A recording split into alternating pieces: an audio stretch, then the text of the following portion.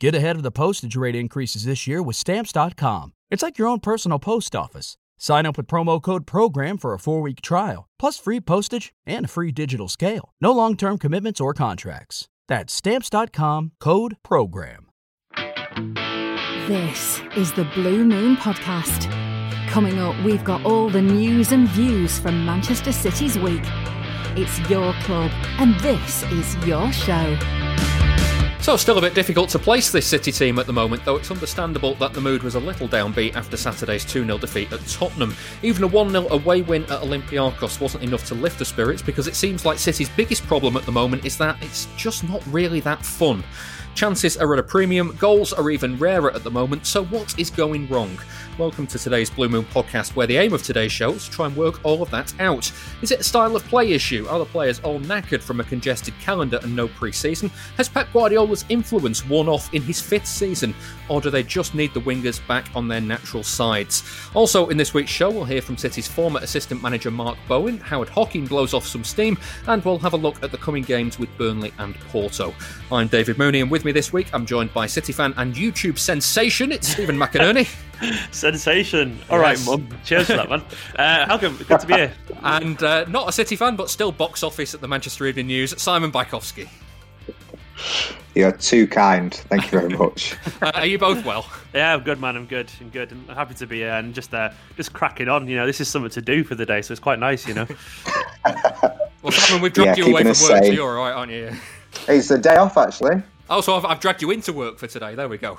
Yes, better, even better. Well, before we start, Simon, I've got a bone to pick with you because you, knowing that you were coming on the show this week, you texted me about 4:30 on Wednesday to say I never like making texts, private texts, public, but I'm going to do it on this occasion because it said, and I'm going to read it exactly.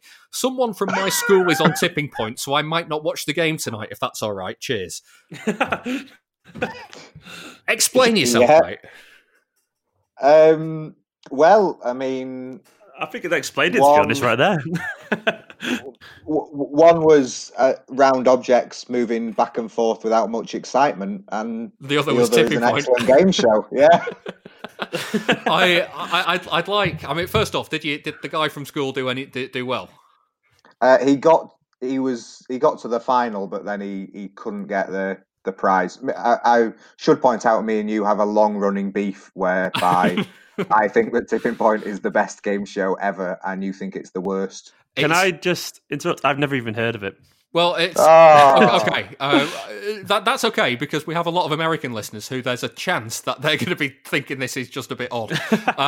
It's I don't even know. I don't even know if Americans know the concept of a 2 and a 10p machine. You know, is it about 10p machines? When you think of like Las Vegas and gambling, you think like one-arm bandits, you know, roulette machines, blackjack, poker, all that sort of exciting stuff. And this is genuinely a game show based on the 2p machines you get at the fun fair. I've just Googled it, I recognise it actually. What a show. Yeah. Who came up with that? I love it. It's like something out of the 80s, isn't it? It's brilliant. It just isn't any good though. Like the aim of the game is to get you put a coin in or a counter in the top of the machine. It pushes it onto the next level, and whoever can get the most over the bottom level is the winner. Essentially, there's no skill, is there at all? There's absolutely no skill in it. It's pointless. And you've got the temerity to suggest that it's the best game show when you've got the likes of The Chase and Pointless on the other side. Well, you have to answer questions to get to put coins in the machine, so there is some skill in it. But the quality of the questions, again, like honestly, it's the only one I've ever seen people interrupt the question thinking they know the answer, and the answer is too lowbrow to what they picked. I genuinely, the go-to all the time, and I texted this to you on Wednesday, the go-to is spring and which other season, and the guy buzzes in because it's obvious that's you're thinking equinoxes, opposite sides of the year, spring and autumn, and he goes autumn with full confidence, and then Ben Shepherd goes, no, I can finish the question, and he says spring and which other season begins with the letter S. That's actually that dumb. That's incredible. That's the level Swinter. I just, happy to represent the common people on this show. Let's drag it back, kicking and screaming to the topic of the day and the football. Speaking of kicking and screaming, that's kind of how it feels watching City sometimes at the moment. I want to thank Adam from statcity.co.uk for the help on this. But Stephen, I want to get your reaction to some of these stats first off. 5 goals in the last 6 Premier League games for City. That's the same number as they scored in the first 2 games. The last time that happened was at the back end of the 2009-10 season and the start of 10-11. The last time that happened in one season on its own in a complete run was in April 2009. The world at that time looked like this. The latest iPhone that you could buy was the 3G. Terry Wogan was still hosting Eurovision, and Michael Jackson was alive. Again, that's mad. Absolutely mad. Yeah, I mean, it's not good, is it, really? I mean, bloody hell. 2009. What a simple time. But yeah, that's crazy. We're obviously not scoring goals. I mean, in terms of the reaction to that, I guess it's kind of good that I think Guardiola knows about it. At least he did say after the Spurs game that something has to change, So I did think there was actually signs, in the Olympiacos game that he had tried something slightly different. No, it wasn't like we didn't throw the baby out with the bathwater or anything like that. But I think it's pretty obvious that it's going to have to give, we're going to have to start going. I know that sounds really basic, but we are going to have to start scoring goals. So we are going to have to start changing things because those figures are pretty bad. I mean, last time I checked, I think there was only like 4 or 5 teams who'd scored less goals than us this season, in the Premier League. So I can't remember the exact number now, but it was something like that a couple of days ago. Yeah. And it has been a big issue. Obviously, there is the caveat, we played so much of the season without strikers, and which will affect anyone. But it's kind of concerning, isn't it? But have we reached the point where it can't get any worse than that? So it has to get better. That's what it feels like. Things can always get worse, and City are the evidence of that. Historically, anyway. Simon, I mean, there's more. The last time City had a negative goal difference at 2 different points in the season was 2007-8, and the only reason for that was because on the final 2 games they lost to Liverpool and then Middlesbrough 8-1. And you look at the expected goals for City's last 3 matches against Spurs. It's 1.21 for Spurs, 8.63 for City, and the aggregate score across the 3 games is 6-2 to Spurs. I mean, this is not good. No, I think the City Spurs is a different issue from what they've had for most of the season, in that certainly last season and kind of a bit this year against Spurs, they created very good chances. They just couldn't finish them. But generally this season, and more worryingly, they've just not been able to create the quality chances that they have in previous seasons. That means they're scoring goals. You don't want to miss the chances that you create, but you would rather create chances than miss them completely. Yeah, I was going to say, Stephen, that the difference this season seems to have been last season they were creating chances and missing them. Now they're missing the chances to create chances, if that makes sense. It kind of makes sense, yeah. Now, I get what you're on about. I mean, it did actually, I think this might be you tweeted it. It did feel more like last season against Olympiacos, where at least we were creating chances and missing them, which is it a step in the right direction? I can't decide if that is or not. But, I mean, I guess the law of averages presumes that eventually we're creating up, we're going to start scoring them. But it's weird, isn't it? We've gone it's almost like there's some kind of balance here in City that's just totally messed up. If we're not, conceding silly goals, which other than the Spurs game, we haven't really been doing. Now we're not scoring them instead, where last season it felt like the problem was reversed. And I do, though, have confidence that we can get it right. I mean, I do think we have improved the defence. And I think eventually, because of the defence will allow us that solid base to kind of build on, so to speak. I do think we'll find a way to start scoring goals. I feel weirdly confident about it. I don't, probably totally naive or something like that, but I think Guardiola teams don't usually struggle to score goals. And I don't see any reason why that this won't just end up being a couple of months blip. I just think we'll get there. Simon, is this a situation that is I'm not going to say solved, but it's certainly helped by Aguero's return, isn't it? It is, yeah. But I still think the problem's in creating chances rather than taking them. Guardiola said something a few seasons ago about his team being like marionettes on string, and if you pulled one string up, then the whole team would fall apart. And it's very much that kind of, there's just something missing that's stopping the whole thing flowing. But not talking about the defence, because as Stephen said, they've been pretty good. aside from them, as does anyone count as having a good season so far? Like I'd say maybe Phil Foden, but he's not started the last 4 league games. Yeah, it's difficult, isn't it? I mean, the bigger picture as well, when you look at it, Stephen, it's like parked buses against City are not a new thing, are they? No, not at all. I mean, so I'm not really I don't really buy this as, everyone's defending deep against us as an excuse, really. Because, I mean, they've been doing that literally since Guardiola arrived. I remember Sunderland doing that in his first game, literally his first game, So I'm not really, I mean, that comes with the territory. It's like, it's like complaining about being good, so I'm not really having that as an excuse. So, I mean, it could be that obviously when the more you do something, the more teams get used to it. And obviously these teams have played us an awful lot of times now over the past few years since Guardiola's been there. So there's an element of getting used to it. But I don't think it's a case of that personally. I think it's just a lack of quality. I think we're just not quite as good at breaking them down. Whereas previously teams would sit back and, put 10 people behind the ball and they'd go come at us and be like, all right, we'll batter you then. And that's what's been happening over the past few years. Hence why we scored record number of goals despite everyone parking the bus. So we can't use that as an excuse. We just can't because it doesn't marry with what's going on. But like Simon said, has anybody had a good game? Has anybody had a good season in front of that defence? Yeah, no, I agree. That's the point. It's a lack of quality. So I do think City aren't quite as fluid going forward. I think Foden's had a good season. I actually believe that to be true. Even if he has, bizarrely, in my opinion, not played for the last few league games, I think that's genuinely a honestly stupid decision. I mean, I don't see any logic in it at all. And I love Guardiola, but I cannot see a single bit of logic other than putting the young guy in his place every now and then just because maybe he made a pass or two. But I feel like certain players in the City team are untouchable. Untouchable in terms of, they're going to start every game. Your Walkers, your De Bruynes and all that kind of stuff. And I honestly believe at the moment Phil Foden should be in that category because he's one of the only ones who tries to create something consistently and injects a little bit of pace, has a bit of magic, and I genuinely believe he'll get better the more games he plays. So other than that, though, no, you're right. No one's had, some people have had individually good games. Like KDB's had some decent games individually, but overall, I think he's trying to do too much. Morris has had a poor season so far. Sterling has. Torres in spits and spats, he's been all right. But it is an issue because we are looking substantially less effective, from the midfield upwards compared to last season. And even last season, we weren't at our fluid best, I don't think.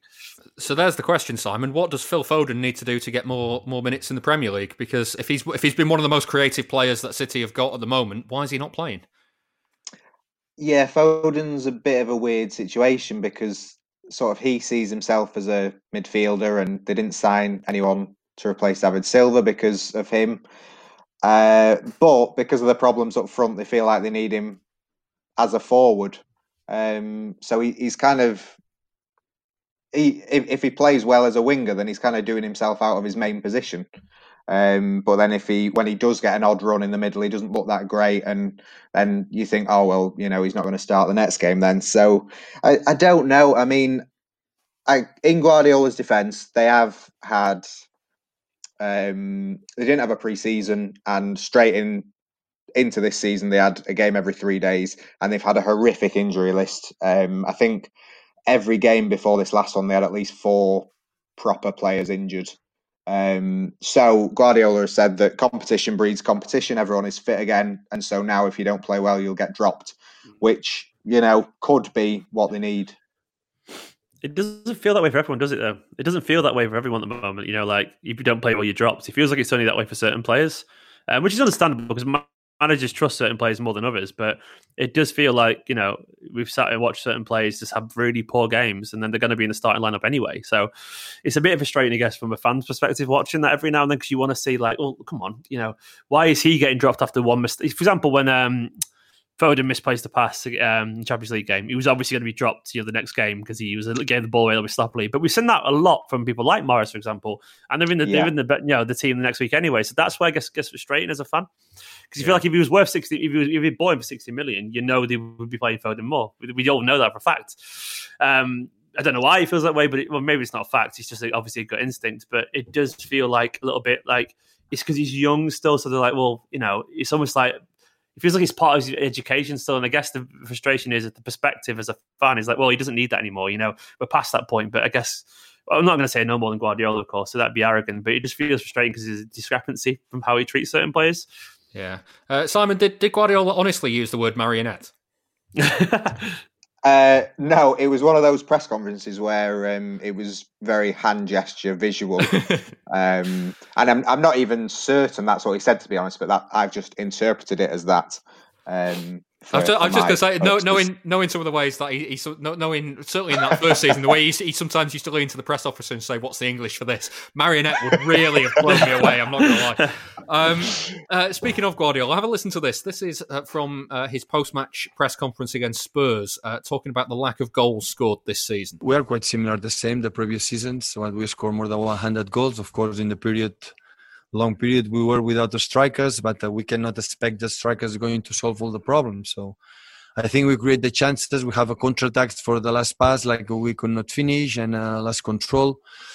And we could not score. So we're going to change. The moment's going to break some games. We're going to change. Simon, what do you think he means by going to change? Is he going to change his approach, which, the inference there is potentially the inverted wingers that a lot of the fans are not particularly happy with at the moment? Or is he thinking that change will be in City's fortunes, and that if they continue the way they are going and they continue, trying to play the right way, their luck will change and they'll get better opportunities and score more goals?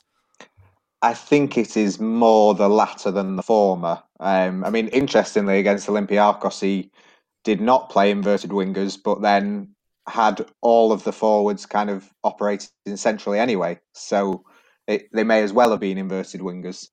But that seemed to work. But, it's praised when you win and not when you don't. I think, obviously changes for each opposition, but it sounds like from the feel of it that he is waiting for just a turn in fortunes. He thinks they're pretty much there. They just need something to go their way and they'll be off for the season. Yeah. What do you make of the inverted wingers, Stephen? Because you go on City Twitter and it's gathering momentum now to the point where it's almost like this snowball rolling down a hill. You're not going to stop it. Well, it just feels too obvious, and you start to think, because it feels so obvious, like, we just missing something here. But I do remember actually Guardiola saying after the Marseille game when he played Foden on the left and Sterling on the right, and that's one of our better performances this season, I would say. And I don't know who asked him, but someone put it to Guardiola, was the use of width useful? And this is a direct quote. He said back to the journalist, "It's a good view, congratulations. Against five at the back, you have to make the pitch high and wide. Raheem and Phil were exceptional." So he knows that. And he also said it's impossible when facing deep defending to be narrow. So it makes you think, well, Guardiola's actually said that, as recently as less than a month ago. And I do think last night against Olympiacos, even though I actually agree the overall message that something will change by persistence, I do actually think last night felt a little bit different. I honestly believe it did, because even though obviously Foden and Sterling tucked in a little bit, there was a lot more natural width from Mendy. Mendy was constantly overlapping, and I felt as a result of that, there was those little spaces between. There was a lot, the typically David Silva half spaces. There was a couple of times when Foden was doing that run in behind the fullback that David Silva used to do to get, when he's just inside the 18-yard box near the byline to put the ball back. David Silva was always there. And last night there was a few times where Phil Foden was actually doing that. Sterling wasn't quite as wide, and Cancelo as well wasn't quite as wide as Mendy was on the left. But the ball, to be honest, rarely went over to the right. It felt like a lot of our attacks came down the left last night. And I actually think that was a notable change. Now, obviously, Olympiacos aren't Spurs, but it did feel like that was a conscious decision to change that, because to kind of intentionally stretch the top end of the pitch. Yeah. Well, it was. After, obviously, we struggled to break Spurs down, and it just looked like a lot wider. I would love to see the average positions. Unfortunately, I haven't got those stats, but I'd love to see it, because it did feel an awful lot like City had an awful lot more width. And there was so many kind of crosses coming across the floor last night when there was none of that against Spurs, mainly because there's no overlappings, And we saw a slightly different game plan. Obviously, it wasn't perfect and it wasn't revolutionary or anything like that, but it did feel like a slightly different Man City to the last few weeks. And I don't know if that was just because he was playing certain players to get them fitness, if you know what I mean. Like Mendy needs a game and whatever, and Walker's rested, so Cancelo was on the right. I'm not sure if it was because of that as opposed to a direct intention, but it felt like that was the result of it anyway. And I kind of want to see more of that, because we do need that natural width. And as Guardiola said it himself, so I do wonder why he's not going against that, why he's going against his own words, because it just doesn't seem to make sense. Simon, if if Mendy is fit, which again is kind of a game by game thing at the moment, and if you've got Kyle Walker on the right hand side or Cancelo, who has been excellent in the last few weeks, if they can offer the width, is there any problem in theory with having Mahrez on the right and Sterling on the left? No, not necessarily. I think last night against Olympiacos showed that you can have sort of wingers playing slightly inside as long as you've got the fullbacks on. However, João Cancelo is very, very, very right-footed, so you kind of need Mendy to be on the left, and Kyle Walker can get forward on the right, but it's not really what his main job is in the team. It's not what he's been asked to do for years and years under Guardiola. So, it's a good option. And I mean, it showed when Mendy got injured first time with City and Guardiola had to transform the whole way the team was set up. Like, Mendy does change the way they play and he does make them wider, which generally makes them better at attacking. But can they rely on Mendy to stay fit? Not yet. Yeah, therein lies the problem, really, isn't it? Let's talk for the final part of the first part of the show. Handball, because are there any complaints, Stephen, that City's equaliser in inverted commas at Spurs was disallowed?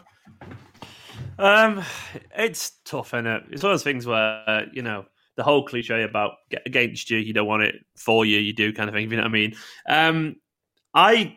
I mean, handball. It's like it's just a weighted phrase, isn't it? The idea that Gabriel Jesus looked to gain an advantage or whatever, or he hit a part of his body that didn't feel completely natural. It kind of felt relatively fair within the rules of the game at the moment, but the rules are a piece of shit if we're being honest, and it's just it's annoying, isn't it? I just hate football at the moment, with all this kind of stuff and like this constant focus on tiny little details like what inch did that hit his arm and all this kind of stuff, and it's just tiring. It's just genuinely tiring. Like, I put it to you though that if there was no VAR and that was Mike Dean making that decision that he'd handballed it with the laws as they are today, if that hadn't been looked at on the video, we'd have gone, yeah, it's probably handball. I don't think upper arm is handball personally, but that's a personal thing. That's very much. I mean, we all have our own interpretations, don't we, of what we think it is? And maybe you're right. I guess we'll never know really, but I think we'd probably all agree that this absolute obsession with everything at the moment is just everything's about referees, and I'm so bored of talking about referees. Do you remember it was meant to solve all the referee problems, this VAR thing, and now football is more about referees than ever, and again the handball rule is it was Kevin De Bruyne, wasn't it? He said how the rules have changed more in the past 3 years than they had in the first 9 years of his career or something like that, and it's getting very, very confusing, and he's got a point with that, it's like just the confusion around football at the moment is just tiring. What I would say, Simon, is even if that goal had stood, I'm not confident that City would have gone on to win the game. Does that make sense? The way that game had panned out to that point anyway. Yeah, I think that's true. But I think certainly last season, the morale of the team and the squad was kind of took a hit from decisions like that going against them. And so if you start to get decisions like that for you, then maybe, you turn around. I just think, we kind of need more transparency in these decisions, and because it was complicated more by Mike Dean touching the t-shirt part of his arm to indicate handball. Now that might be because that's the gesture he's used to making, but now that handball isn't the upper part of the arm, if Mike Dean had come out, or if referees were, heaven forbid, allowed to explain the decisions and said, yeah, that's touched the upper part of his arm, or that's touched his bicep, so it is handball, then it would have been fine. Or I don't know, if you get like Hawkeye cricket and you get thermo image cameras to see which part of the arm it's touched. Oh, it's horrible! It's horrible. Get out of football. But this is the thing, though, isn't it? Because like even if it's touched the exact mark on the arm that the VAR has decided is the t-shirt line, it's on the line in. Like if it's a penalty, if it's on the line, it's considered in the box. But like if it's on the line of the t-shirt, is that on the arm or is it off the arm? Do you know what I mean? I mean, I could find out, but I can't be bothered. I don't think anyone knows. That's the thing. Like, genuinely. No. But I thought it looked handball, but then when I saw it slowed down, I can't actually see it hitting his bicep. I can see it hitting the t-shirt part of his arm, but I can't see it hitting below the line to make it handball. So no. Can Mike Dean, is that what he's seen, or has he seen the upper part? It just, I don't think you mind decisions. Well, obviously they do mind decisions going against them, but you don't mind as much if it's explained to you, because then you can say, right, well, you're right or you're wrong. Whereas there's too much at the minute where it's just like nobody knows. Yeah, and I think my point, I think, with this handball though is that if this wasn't a referee looking at the monitor, we wouldn't consider it a controversy. It's just because he's gone over to the monitor and checked it on the monitor that we've gone, oh well, it's a big VAR controversy. I can't really understand what's happened, and like ultimately he's seen it. It's his hand. That's what's happened. But did it? Yeah. What part of the arm has he seen it hit? Yeah. I don't know. I honestly don't know. For what it's worth, I actually think City would have gone on. I'm going to disagree. I think City would have gone on and actually got a second. I actually think they would have. Because I think in a big game like that, I just don't know. I feel like they would have. Basing that on absolutely nothing. But I feel like it would have been a massive conference because like the way, Laporte celebrated, it felt like a big moment. I don't know. I feel like we would have got something. Obviously, we'll never know, and it's just entirely subjective. But I do think that was a big turning point. I mean, I didn't feel that hard done by the way, by that goal. Disallowed. I didn't. That's probably one way of judging it. But yeah, maybe I'm just numb to it now. Maybe I'm just numb to these things. Spurs and VAR it's not a route you want to get emotionally invested in, I guess, anymore because we've been burnt too many times. They go hand in hand, don't they? Yeah. Big picture then. Simon, are City title challengers this season? I think they still can be. They've got a very welcome set of fixtures coming up, with just kind of United away in the next 6 being the one that is alarm bells flagging. And even then it shouldn't be, because they're a much better team than United, but they just seem to have this weird thing where they perform terribly every time they play them at the minute. But yeah, the league is not going to be won by a team getting 90 plus points. I think they're 8 points off top with a game in hand. So, if they get 15 points from the next 18, I think that's going to be more than most teams manage in the next 6 games, and they're right up there. But it's just whether they can turn this sort of flashes of promise into actually scoring goals. Yeah, Stephen. I mean, there is something in this though, because I'm gonna dare to say it. Like, in my mind, it's okay if City are not title challengers this season. I just want it to be entertaining and fun again. That's a risky business, man. I'm not sure how many people would agree with that.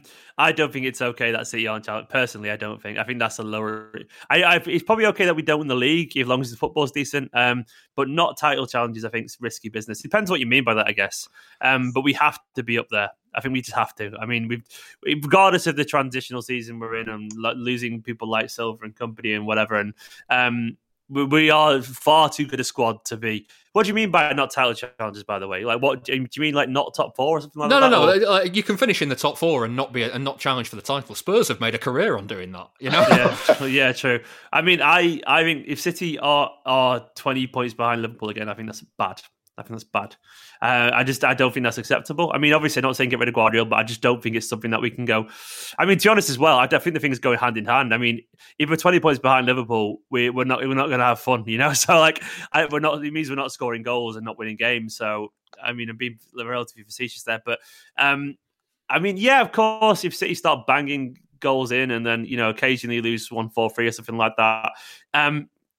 Is it possible to enjoy that anymore? Have we been spoiled too much? Obviously, some fans will be less upset than others, but there's an element of like, well,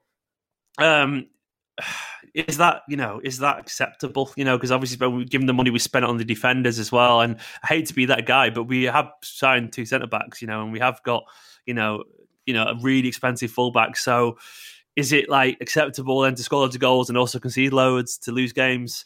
I think and to be honest, what it's worth, I still think this season's got literally does have an awful long way to go. And we probably will by the law of averages win our game in hand because City do win more games, well, usually do anyway, than they don't. So 5 points with this weird season, there's going to be so many twists in this, and I don't think anyone can't imagine City not being near the top towards the end.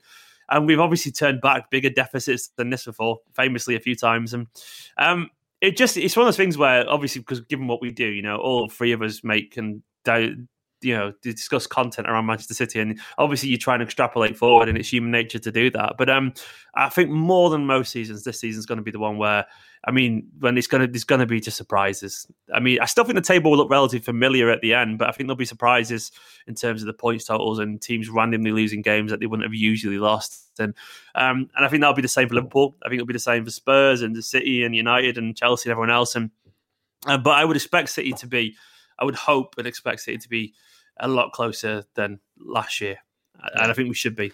When Richard Keys suggested getting Sam Allardyce in to help with City's defending, I'm genuinely thinking now at the moment, what's Kevin Keegan up to? Could Pep give him a call to see if he can give him a bit of a boost to the attacking side of things? Dream team, imagine that.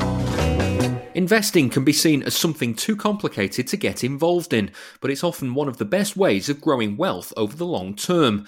High commissions and clunky products from traditional stockbrokers can put people off, and very few people actually benefit from each trillion-dollar company that's built. Free trade is aiming to change that by breaking down barriers and opening up stock investing to everyone. They don't charge commission fees, so you can invest and keep more of your profits, and their award-winning app is used by over 250,000 people. It's FCA authorised and FSCS protected, and it lets you buy and sell stocks, ETFs and investment trusts, all without commission. And Free Trade has won the best online trading platform at the British Bank Awards 2 years running. The app makes it simple for everyone, beginners and experts, and you can start investing from just £2. They don't offer any speculative products like spread betting or products with leverage, and they don't do day trading. It's all about the long term. You can sign up for a general investment account, a stocks and shares ISA, or you can sign up to Free Trade Plus with more advanced order types and a bigger stock universe. Self-invested personal pensions, or SIPs, are also being launched soon too.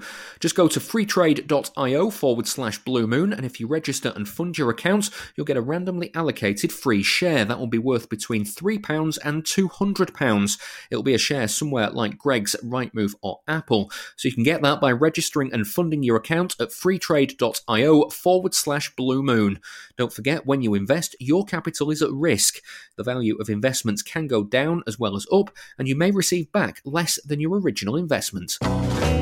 Right, well, it's been over a decade now that City were going through the transition from mid-table mediocrity to global superpower. It all began with the then-owner Thaksin Shinawatra on the run from the Thai authorities and having his assets frozen, meaning that the club had no money. In came Mark Hughes as manager from Blackburn, and with him came Mark Bowen, his assistant, who says they didn't know what they were walking into. I don't think we knew the severity of it, Dave. Well, we certainly didn't, because, to sort of simplify it all, we would basically looking and saying, look, Man City is a huge club, and almost, let's say, I don't mean this condescending, almost like a sleeping giant. Yes, there was a little bit of, a horrible word to use, but that sort of a little bit of sexiness to it, if you like, Sven had sort of been there, or generally, man, you can try to tell me, I'm not sure if he'd been sacked, or we were told, listen, Sven's finished, he's going, or whatever. I don't know the actual detail on that one, but it seemed like a good proposition, and Gary Cook was there at the time, or had just been brought in at the time, and it's almost like something big was going to be happening there. You'd know better than me. I remember we played it might have been the first game of the season or the second game of the season, where we'd played Aston Villa away. I think we lost the game. And as soon as the game finished, Mark said to me, look, they want to see us. We're going to speak to a fella called Pyros, who was Sinawatra's right-hand man, who was almost like running the club at the time. Well, he was running the club, I think. they wanted to speak to us. So I think it was Pyroj, there was Gary Cook, myself, Mark. So we went to the hotel in Birmingham city centre, and basically it was said, listen, this is a situation, money's really bad. We have agreed a fee with Tottenham Hotspur for Coluca. We were like, Mark was totally stunned, saying, well, listen, we're trying to build something here. We've just got beaten by Aston Villa. The squad needs strengthening. It doesn't need sort of, weakening it, but they were, adamant that I think Tottenham had offered something like £10 million for him. The deal was sort of, they'd said, yes, he can go, and that was it. I think if you like Gary Cook, so to speak, would see, if you like, a little bit of the toys coming out of the pram. Mark obviously just coming to the club wasn't happy. And Mark said, well, look, if Coluca goes, we need to strengthen the defence. Obviously, two players that we've looked at and admired for a while were Pablo Zabaleta and Vincent Kompany. Having said that, at the time, and I smile about it now because Vincent was seen as a big, powerful defensive midfield player at the time at Hamburg. Yeah, was there any truth in the rumour around Stephen Ireland being sold behind your backs as well? There was yes. the rumour about ahead of the AC Milan game, wasn't there? Yes, yeah, there was definite talk about Stephen going. Was it Sunderland or something? And again, Mark sort of put his foot down. If I said, look, you can't go doing things like this. He's a big part of our plans, and that didn't materialise, Yeah. When did you find out that the next takeover was happening, the Sheikh Mansour takeover?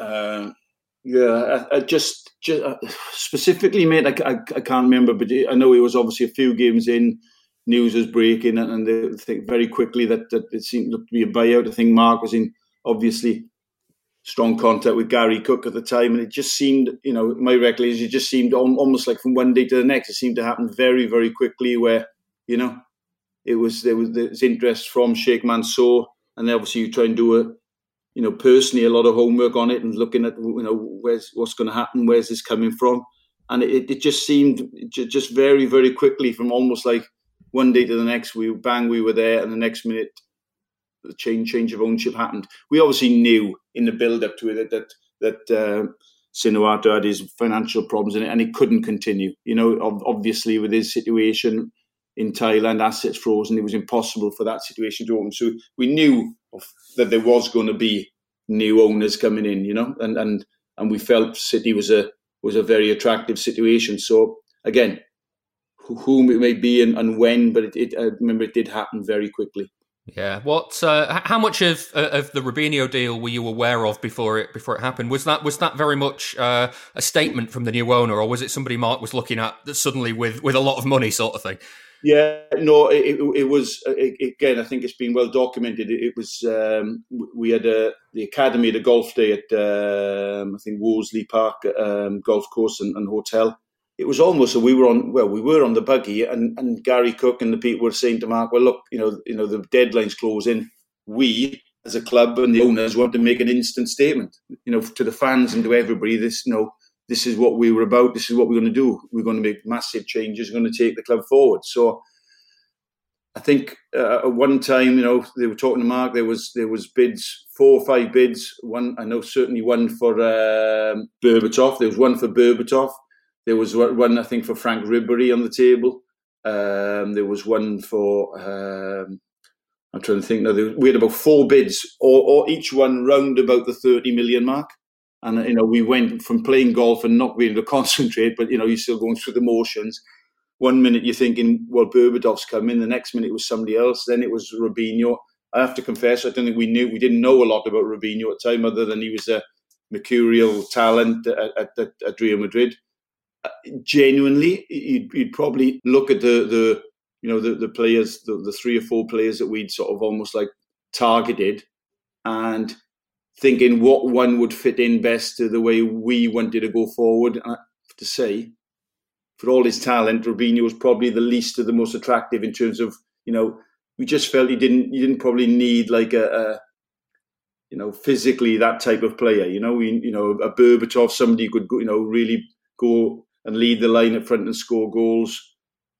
Even like a Ribery type of player, but it didn't. I suppose if we had a real choice, if you like, at the time, I suppose Robinho would have been down the list of the 3 or 4. Yeah, I want to talk about the shape of the dressing room as well, because there was rumours behind, certainly from that the fans were seeing, that there certainly in that first season there was that cliques had developed, especially among like the Brazilian players, that sort of thing. How was it a united dressing room, or was it difficult to kind of get it together? Well, I think it was. I'd be lying if I said it was united. I don't think it was. I mean, I've been in far worse dressing rooms, certainly, but I think there was just this uneasiness because you had the likes, if you like, of Stephen Ireland, of Micah Richards, of Nedum Manua, of Michael Johnson, who'd grown up at the club. They were now left wondering, well, do the club want me still? Am I going to be surplus requirements? Am I going to just be, if you like, bought out? Somebody comes in, with a higher price tag just because they're again more sexier than I am. So there was that to deal with the younger players, certainly, and making sure they were still, engaged and not, if you like, disenfranchised with the whole thing. So that was important. But then, obviously, when the likes of Robinho and Joe and people like that coming in, the natural thing is that, they do. It happens now in clubs. They do tend to congregate together. Now, that's okay if everybody's, if you like, pulling in the same direction. But I think what we found was, again, for all his talent, if you like, you had the likes. I think you still had that mentality at the time where everybody wanted, it's okay, whoever you are, we'll sort of put up for you and we'll embrace you as long as you seem to be giving everything that's demanded. Do you understand what I'm saying? And I think what a lot of different players, people saw at the club was, if you like, Robinho, maybe Elano at the time, for all his talent, Joe, yes, they weren't just sticking together, which that's fine. It was they weren't putting the shift in, When the going got tough in certain games, then it was, you could almost see like a Robinho thinking, well, at that time, well, what am I doing here? What am I doing? I come from Real Madrid, and while the game was going on, instead of just basically knuckling down and putting the effort in. And that would cause problems, like on the training ground sometimes, and match days in the dressing rooms. They wanted to see that real commitment of putting the hard yards in, putting the effort in. And I'll go forward, David. We were at, Mark and I were at Stoke, and we played City. And after the game, Pep invited us in for a chat. And, we were saying at the time, two questions I asked him was, first of all, would you see the difference? And he'd been there maybe about 6 months, I think, and said to him, what do you see? What's the difference from where you've been, if you like, in Germany to here, and Spain to the Premier League? And straight away he turned around and he said, I just feel here. He said, nobody lays down and dies. He said, when you're in Spain and even in Germany with Bayern Munich, if you go a goal up or 2 goals up, the game's won. And he also said then, he said, yeah, no, and how hard you find it, easy or hard or what? And he actually said, well, it's easy. At the moment, he said, because when your 2 best players, David Silva and Kevin De Bruyne, when your 2 best players work harder than anybody else in the team, then it's easy. And it just rung a bell with us because, if Robinho had come in and been that type of player, then maybe the outcome of his Man City career would have been better. Hear all of our City interviews on our website, bluemoonpodcast.com. Part 2 of that interview with Mark Bowen will be on next week's show, where he talks about his and Mark Hughes' sacking from City in December 2009. Time to look ahead now to City's upcoming games with Burnley and Porto. Simon, you mentioned it earlier on. The fixture list is a lot kinder to City in the next few weeks. Burnley at home, Fulham at home, United away, West Brom at home as the next 4 Premier League games. It feels like an opportunity, this, doesn't it? Yeah, absolutely. And I think Southampton and Newcastle are the 2 after that. So, yeah, it's a lot easier than has been. And again, it's kind of difficult reading too much into a start to the season because you don't know how good a point away at Leeds is going to be or a win away at Wolves or things like that. But the more games there are, the more you kind of get to see where teams are, and City have never had any problem. That's wrong. They've lost to Burnley a few times, but they've rarely have they had problems at home like they've had away. Away, it's always a battle and always a struggle, whereas at home, generally under Guardiola, they've convincingly won.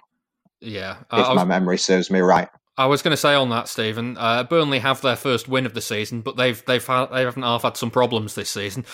City is past them in the League Cup as well. It kind of feels like this one's built for City to put their problems behind them. Yeah. You say that, man. You say that, but you're a Man City fan. I am as well. We know what that means. Yeah, of course, Burnley got their first victory of the season just before the players. They've had a weird time, haven't they? They've had a ton of injuries, haven't they, Burnley? Genuinely, they've been really unfortunate, and obviously they haven't really got the squad that most teams have got. I can't stand Burnley, I'll be honest. So I'm hoping we spank them. But I do. You start to wonder. Given everything at the moment, if this is the season where where it becomes a little bit too much for Burnley to keep their head above the water. Obviously, they've been a relatively decent. I say that, but they've been fine in the Premier League for an awful long time. But I wonder if Burnley are one of the teams that have suffered a little bit more for a couple of reasons. One, because obviously they've got a small squad and the injuries and the lack of preseason has hit them too. And secondly, no Turf Moor. I know they've got it, but they haven't got those fans and. Turf Moor, as you know, is a pretty raucous place. I liked it when I was there. I enjoyed it, but those fans and the general environment, it used to be a case that you'd fear going Burnley, and you kind of still do. But obviously, without those fans there and that kind of slightly less hostile atmosphere, because it's literally just empty stadiums, I wonder if Burnley aren't quite as scary as they used to be, and if it's going to be a little bit much for them. So having said that, Burnley 3, Man City 0. Simon, looking at City for this game, how much does Guardiola need to change things, to alter things tactically, and how much does he need to change things just to freshen things up and make sure players are not being that they're already under a very heavy schedule? He's got to give players as much rest as he can. Yeah, I mean, it was encouraging to see Walker and De Bruyne left at home for the Olympiacos game. 2 players that have been used quite a lot and will be used quite a lot again. I know a lot of the narrative around them beating Olympiacos was about unboxing off qualification, but it will be very interesting next Tuesday when they go to Porto, needing a point to make sure they top the group, to see whether he is true to the narrative and picks a weaker team, or goes quite strong again to try and get top spot with a game to spare. But yeah, Guardiola rotates more than most managers, but when they're winning, it feels like it's strong changes and anyone can come in and do the job. But as I said earlier, this season it doesn't feel really like anyone ahead of the defence has kind of earned the shirt, other than Foden, who hasn't got it. Yeah. You mentioned the Porto game there. Were you at the Porto game at the Etihad? Yes. It got a bit tasty, didn't it? Yeah. As one of the sort of lucky few who gets to go to games at the minute, it is an utterly joyless experience, and it doesn't really feel like there's any kind of excitement or entertainment there. But Porto was up there as one of the most dramatic, I think, just because the 2 benches were going at it non-stop from the first whistle. Everything was a foul. They were shouting to get players sent off. I had to ask the club afterwards if they'd let sort of more people in than they normally do, because it was so loud. And City's technical analyst is one of the loudest people in the stadium, whatever, and he was getting shouted over. There were Porto staff having a go at Adrian Bernabé. Fernandinho was giving it back. Pep was trying to play peacemaker and then getting involved with the manager as well. They didn't shake hands at the end. It's going to be tasty. Known for that, aren't they? Porto's coaching team are known for being a bit massive shit houses. Yeah. So could this get quite tasty then? Yeah, I'd expect it to. Yeah. Tommy Doyle with a 2-footer early on just to get things going. Go on, Tommy lad. So I mean, when you consider all of that in mind, Stephen, a point away at Porto be a good result. Top the group, get it done, get out there with no injuries. Yeah, I mean, obviously the job's done, isn't it? So it doesn't really matter what the result is, and I think we probably will get a point or so, or something like that. I just want to see the academy lads now. Honestly, I want to see some players rested. I want to see Tommy Doyle, Cole Palmer get a game or something like that. Because I mean, it's just one of those chances as well for Guardiola to experiment a little bit. Rest a few players, give those. To be honest, it's probably good actually as well that Porto have got something to play for still, and obviously they're going to go for it. They're feisty as well, that we know. So maybe it's good for the couple of academy lads that'll probably get a start. That they're going to be in a game that's a dead rubber, but also not at the same time. So it's going to be I think it'll be an interesting game. Because, there is something riding on it for Porto still. So I think it's going to be a really good test for a couple of the young lads. I should say that. What should be the first team fully now. But I honestly think Doyle and Palmer maybe get a game or something on that. And I'm glad there is an edge to it, because obviously those dead rubber games at the end of the Champions League group are always really, really boring. And Porto, bring it on. Hopefully it's fun. Yeah, well, let's wait and see what happens on that front. But I do like Simon. I reckon it could get a little bit tasty. We remain on £170 for the Christie so far for the charity bet after no wins in the last week. William Hill is giving each of the panel a £10 correct score single on City's games. The winnings going to the Cancer Hospital in Manchester. Starting off with Burnley. Simon, what have you got? 3-0 to Manchester City. That's 11-2 and £55. What have you gone for Porto as well? Do the odds lengthen if I add in that Sean Dyche will moan after the game about not getting at least one penalty? I don't know. I think that's evens. That right. I don't think it will help your cause. Yeah. Fair. I've gone for 1-1 for Porto. That's 6-1 and £60 if you're right. Stephen, what have you got for Burnley? A battling 2-1 victory. It's 17-2 and £85. And then Porto? I wanted to go 1-1, but Sam got in first. So I'm just going to repeat myself and go 2-1 Man City. 2-1 is 7-1 and £70 if you're right. I've got 1-0 in both games, which is 7-1 against Burnley and £70, and 8-1 against Porto and £80. You got to be 18 or over to gamble. Prices can change, and for more on responsible gambling, have a look at begambleaware.org. Now it's time to hear from Howard Hockin. He's talking about Pep Guardiola's new contract.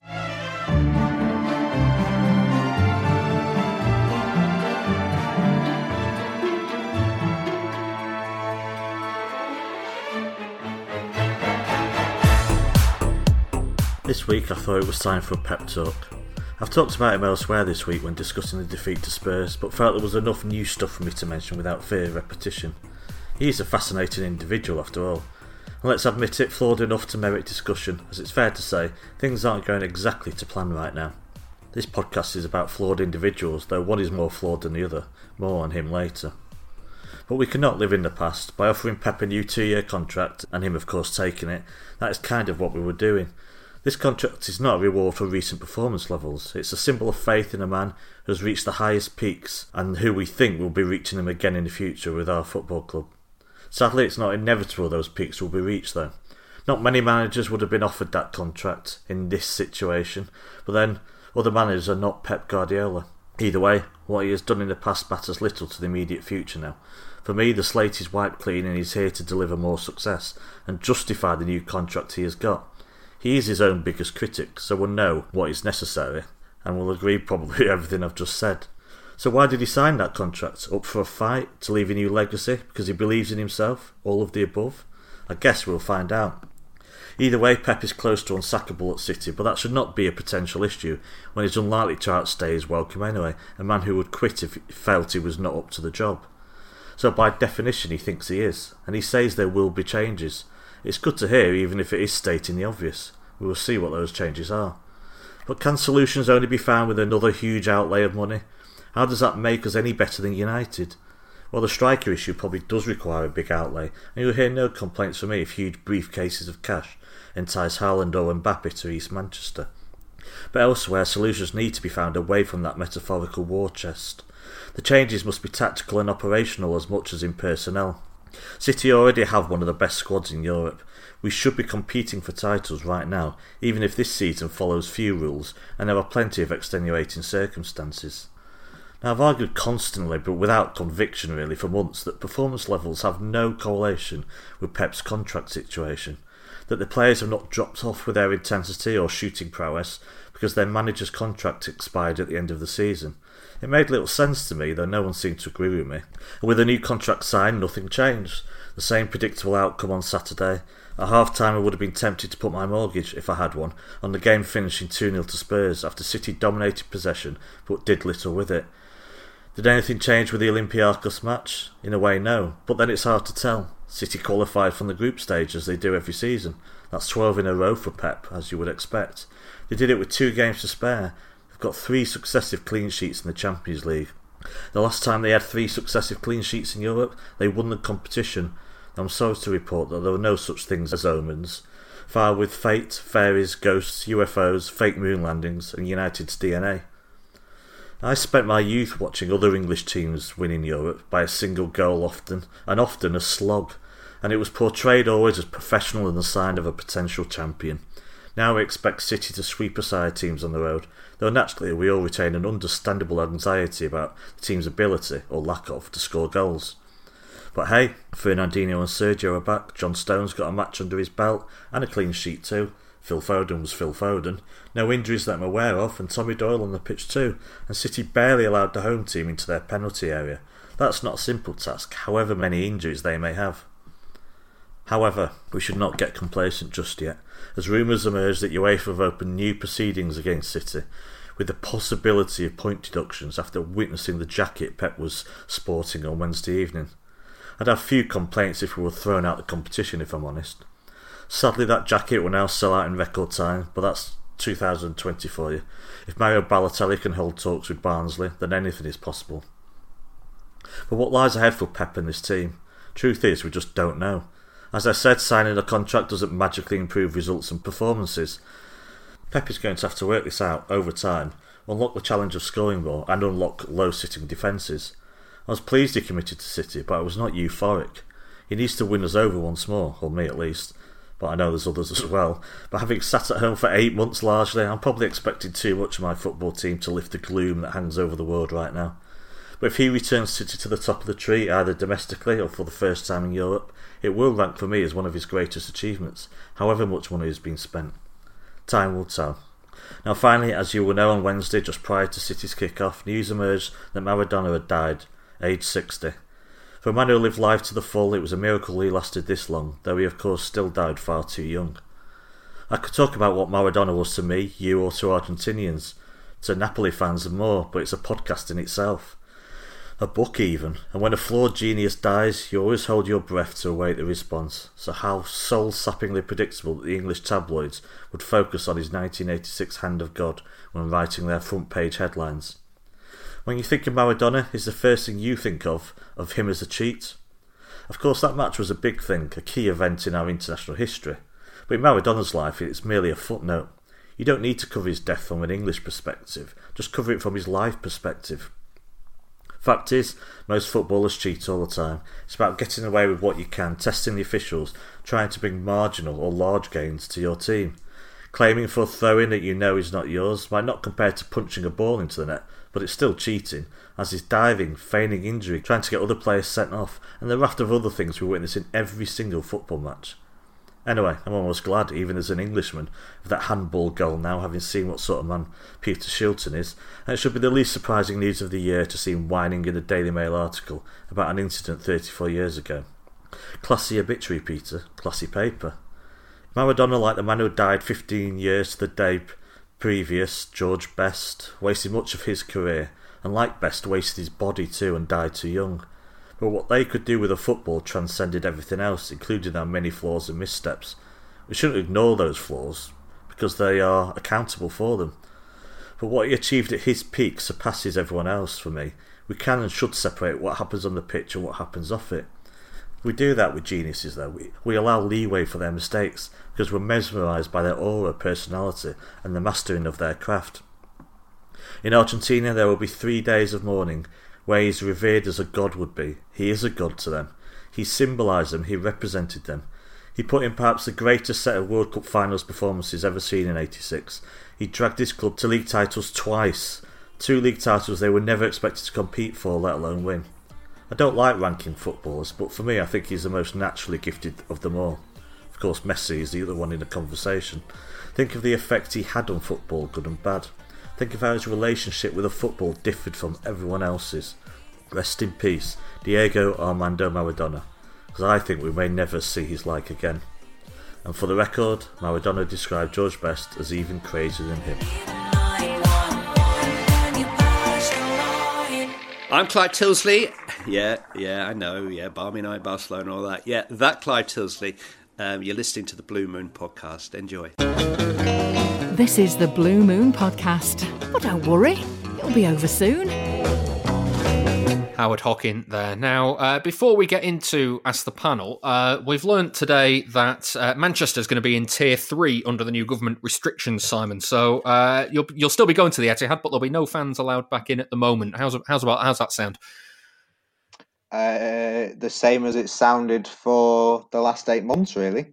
I mean, it's a dreadful situation. We just have to kind of hope that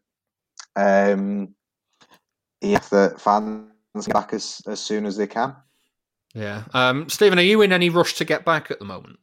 Not really, if I'm being honest. I mean, like, I was actually lucky to go. I was on one of the City's shows as well, and with the City Liverpool game, I got invited onto their YouTube channel show, and it was weird being in the stadium, and it's not, as Simon said, it's not fun. I didn't really like it, if I'm being honest. Watching football in a stadium with no fans there, it was kind of surreal and a bit kind of dead and a bit depressing, if I'm being honest. And I've got a feeling having 4,000 fans in the stadium will probably feel slightly similar and be a bit underwhelming, especially if they're going to do all these things where, you're not allowed to sing too much and no hugging and no celebrating. And that isn't football, It's like, I would kind of rather personally just kind of not have it until we can have it. I mean, I understand anyone who feels differently, but I'm so bored of like the sanitized versions of so many things that I love, and I kind of don't want to remember them in a different way, So personally, I mean, I remember going to, it's not the same, of course, but going to cinema is kind of fun, but sitting in the cinema, with a mask on is like, it feels like, I kind of wish I wasn't doing that. Obviously, you do it obviously because you're a conscientious person, but even that felt a bit different, and going to football and, I'm going to presume it's the same, stood there, mask on, not really allowed to sing too much. Everyone stood really far apart, silent. I can imagine it's going to just be a little bit like, this is a bit sad, it's a bit awkward and a bit odd. And to be honest as well, if we're looking at it from a player's perspective, if you've got 4,000 people spread out massively with 20 seats between them, stood there in silence, arm crossed, it's kind of a bit surreal, isn't it? It's like a Radiohead video or something. So it's like I can't imagine anything weirder than that. And I'm not sure if that's one of those things where you think it's going to improve things, but it actually makes you feel a little bit like, oh, this is naff. Can we not just have it back properly? But having said that, it could bring a lot of joy to some people. So, the more steps back towards normality, the better. But I kind of just want to wait. Wait until things look a lot healthier. Simon, can you have a fair competition if some teams can have fans in and others can't? That is a very good question. Yeah, maybe. I don't know. You've put me on the spot there. Sorry. I would say, I think as Stephen says, it's not necessarily going to be the lift that people think it is for the team if there's 2,000 fans in who can't clap, or they can clap, they can't shout, or whatever the rules are. Yeah. It's going to be a long, long way before we feel like we're anywhere close to normal.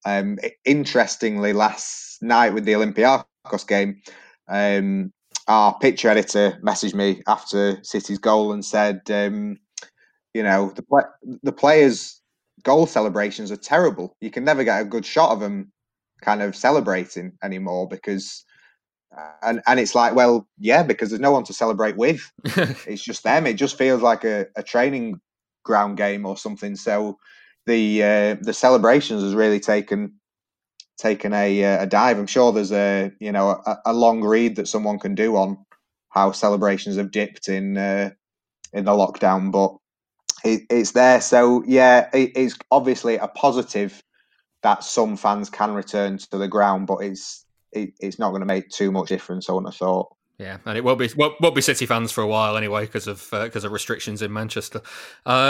Let's take some questions from the audience to finish. Alan Thompson on the emails asks, is there any point to Guardiola extending his contract by 2 years if, A, the club isn't going to spend big to overhaul the squad like in 2017, or B, he's going to stick with the same sorts of tactics that he has in the last 2 seasons that's seen as easier to play against than at any other point during his time as manager? Stephen, what do you reckon? B, I don't think it's the tactics that are the problem. I think it's a lack of quality. And A, I think City are going to overhaul the squad. So, yeah, I guess. But I do think City will spend big. And I think the reason the tactics aren't working is because we've lost players that make the tactics work. I mean, that's obviously that's not an excuse. That's obviously poor planning to an extent, obviously. But then I guess no one thought it was going to be easy replacing 4 of Manchester City's most important players of all time. And by I say that, I know 2 are still at the club in Fernandinho and Aguero. But I think it's probably fair to say that Fernandinho is very much on his last legs. Aguero might not be, but I think it's fair to say Aguero is obviously approaching something close to the end of his time at Man City. Silver Company gone, so it was always going to be very, very difficult. And obviously, I think the plan is to replace them. We've kind of started doing that with a couple of them. But I think City will splash big, over the next couple of transfer windows, and I think Guardiola isn't going to change his principles that have seen him be one of the most successful managers ever in the history of the game, and I think he's absolutely right not to, because we've already seen as well occasionally in spells that it's not like these tactics are never working at any minute, at any moment in the game. We've still seen a bit of football every now and then where we've seen, for example, 20 minutes against Leeds at the start of the season. 20 minutes against Leeds, I thought we looked like the old Man City, and we were breaking teams down. And then obviously the energy dropped off and the intensity dropped off. And that's a conviction, a fitness thing, and maybe not having just the quality to carry it on. But I don't think you just throw everything out that you've learned over the years just because you have a bad year or two. And I think he's right for that personally. Yeah, Simon, I'm gonna bring in the next question as well because it's kind of on the same lines. Gareth Smedley on the emails asks, do you think Guardiola's contract extension makes Lionel Messi joining more likely? Can he have an impact in the Premier League at his age? I did a bit of Googling. He's 33 at the moment. It would be 34 at the start of next season. So if he signs in the summer, he'd be 34 in his first City season. Yes, Guardiola signing an extension does make Messi joining more likely, and yes, of course, he can still have an impact in the Premier League. We've been talking about City not being able to create chances, score chances. Messi can do both. I know, there's a bit of chatter at the moment about is he in decline, etc., etc. He's still the best player in the world, and he would be an asset, a huge asset to the team, as well as being a very big asset to the City football group. And I think Guardiola, touching on Alan's question a bit, Guardiola remains a big asset in the transfer market because players want to come and play with what they see as the best manager in the world. City are delighted to have him because if anyone is going to sort of rebuild the team and keep ideas fresh, he's one of the best bets around. But also, you're more likely to be able to bring in the players that you want to bring in, including Messi, if Guardiola is there. Yeah. Final question for the show comes from Blue Carl on Twitter. He asks, if you could sign one player from City's past to fix the issues they've got in this team, who would you pick and why? So I'm going to throw this to the City fans, so it's over to you, Stephen. David Silva, young David Silva.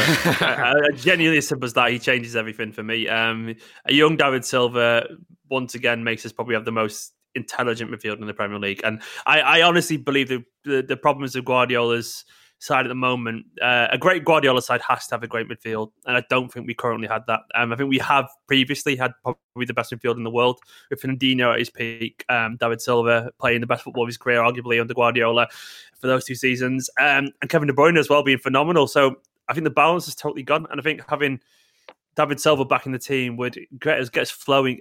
Not David Silva last season was obviously on his way out a little bit. I'm on about, David Silva, a young one, basically, who can do everything he did in the 17-18 season. Or get Carlos Tevez in. Get him running around like a mad thing and getting everyone going and scoring loads of goals and being absolutely insane, because I love Carlos Tevez. He'd be interesting. I'll go on then, Simon. I was going to say, make the case for bringing in Christian Ngui or Joey Barton or Claudio Reyna or someone like that. To be honest, I would agree 100% with Stephen's answer. I think David Silva of the 17-18 season would be perfect, but definitely not David Silva of the last 2 years. Yeah, unfortunately. Right, well, that's it for this week's episode of the show. Thank you very much for listening. Please go and give it a rating and a review in all the usual places. It really does help us out. If you'd like some extra Blue Moon podcast, our Patreon show for backers is available. Have a look at patreon.com/Blue Moon podcast, and it's just $2 a month. This season have been bumper-long shows looking at the common links between City and their upcoming opponents. So this week's it's Burnley. And there's a free hour-long version as well from a few weeks ago. That's looking at the players that have played for both City and each of their Champions League opponents. All the details for that are on patreon.com/Blue Moon podcast. Thanks also to my guest this week, Stephen McInnerney. It's been a pleasure, thank you. Tell everyone where you can get, you're all over YouTube, so where can people find you? YouTube.com/esteemed company with a K, pun. So. Lovely stuff. And Manchester Evening News is Simon Bajkowski. Thank you very much. I'll be back next week, so I'll see you then. Take care.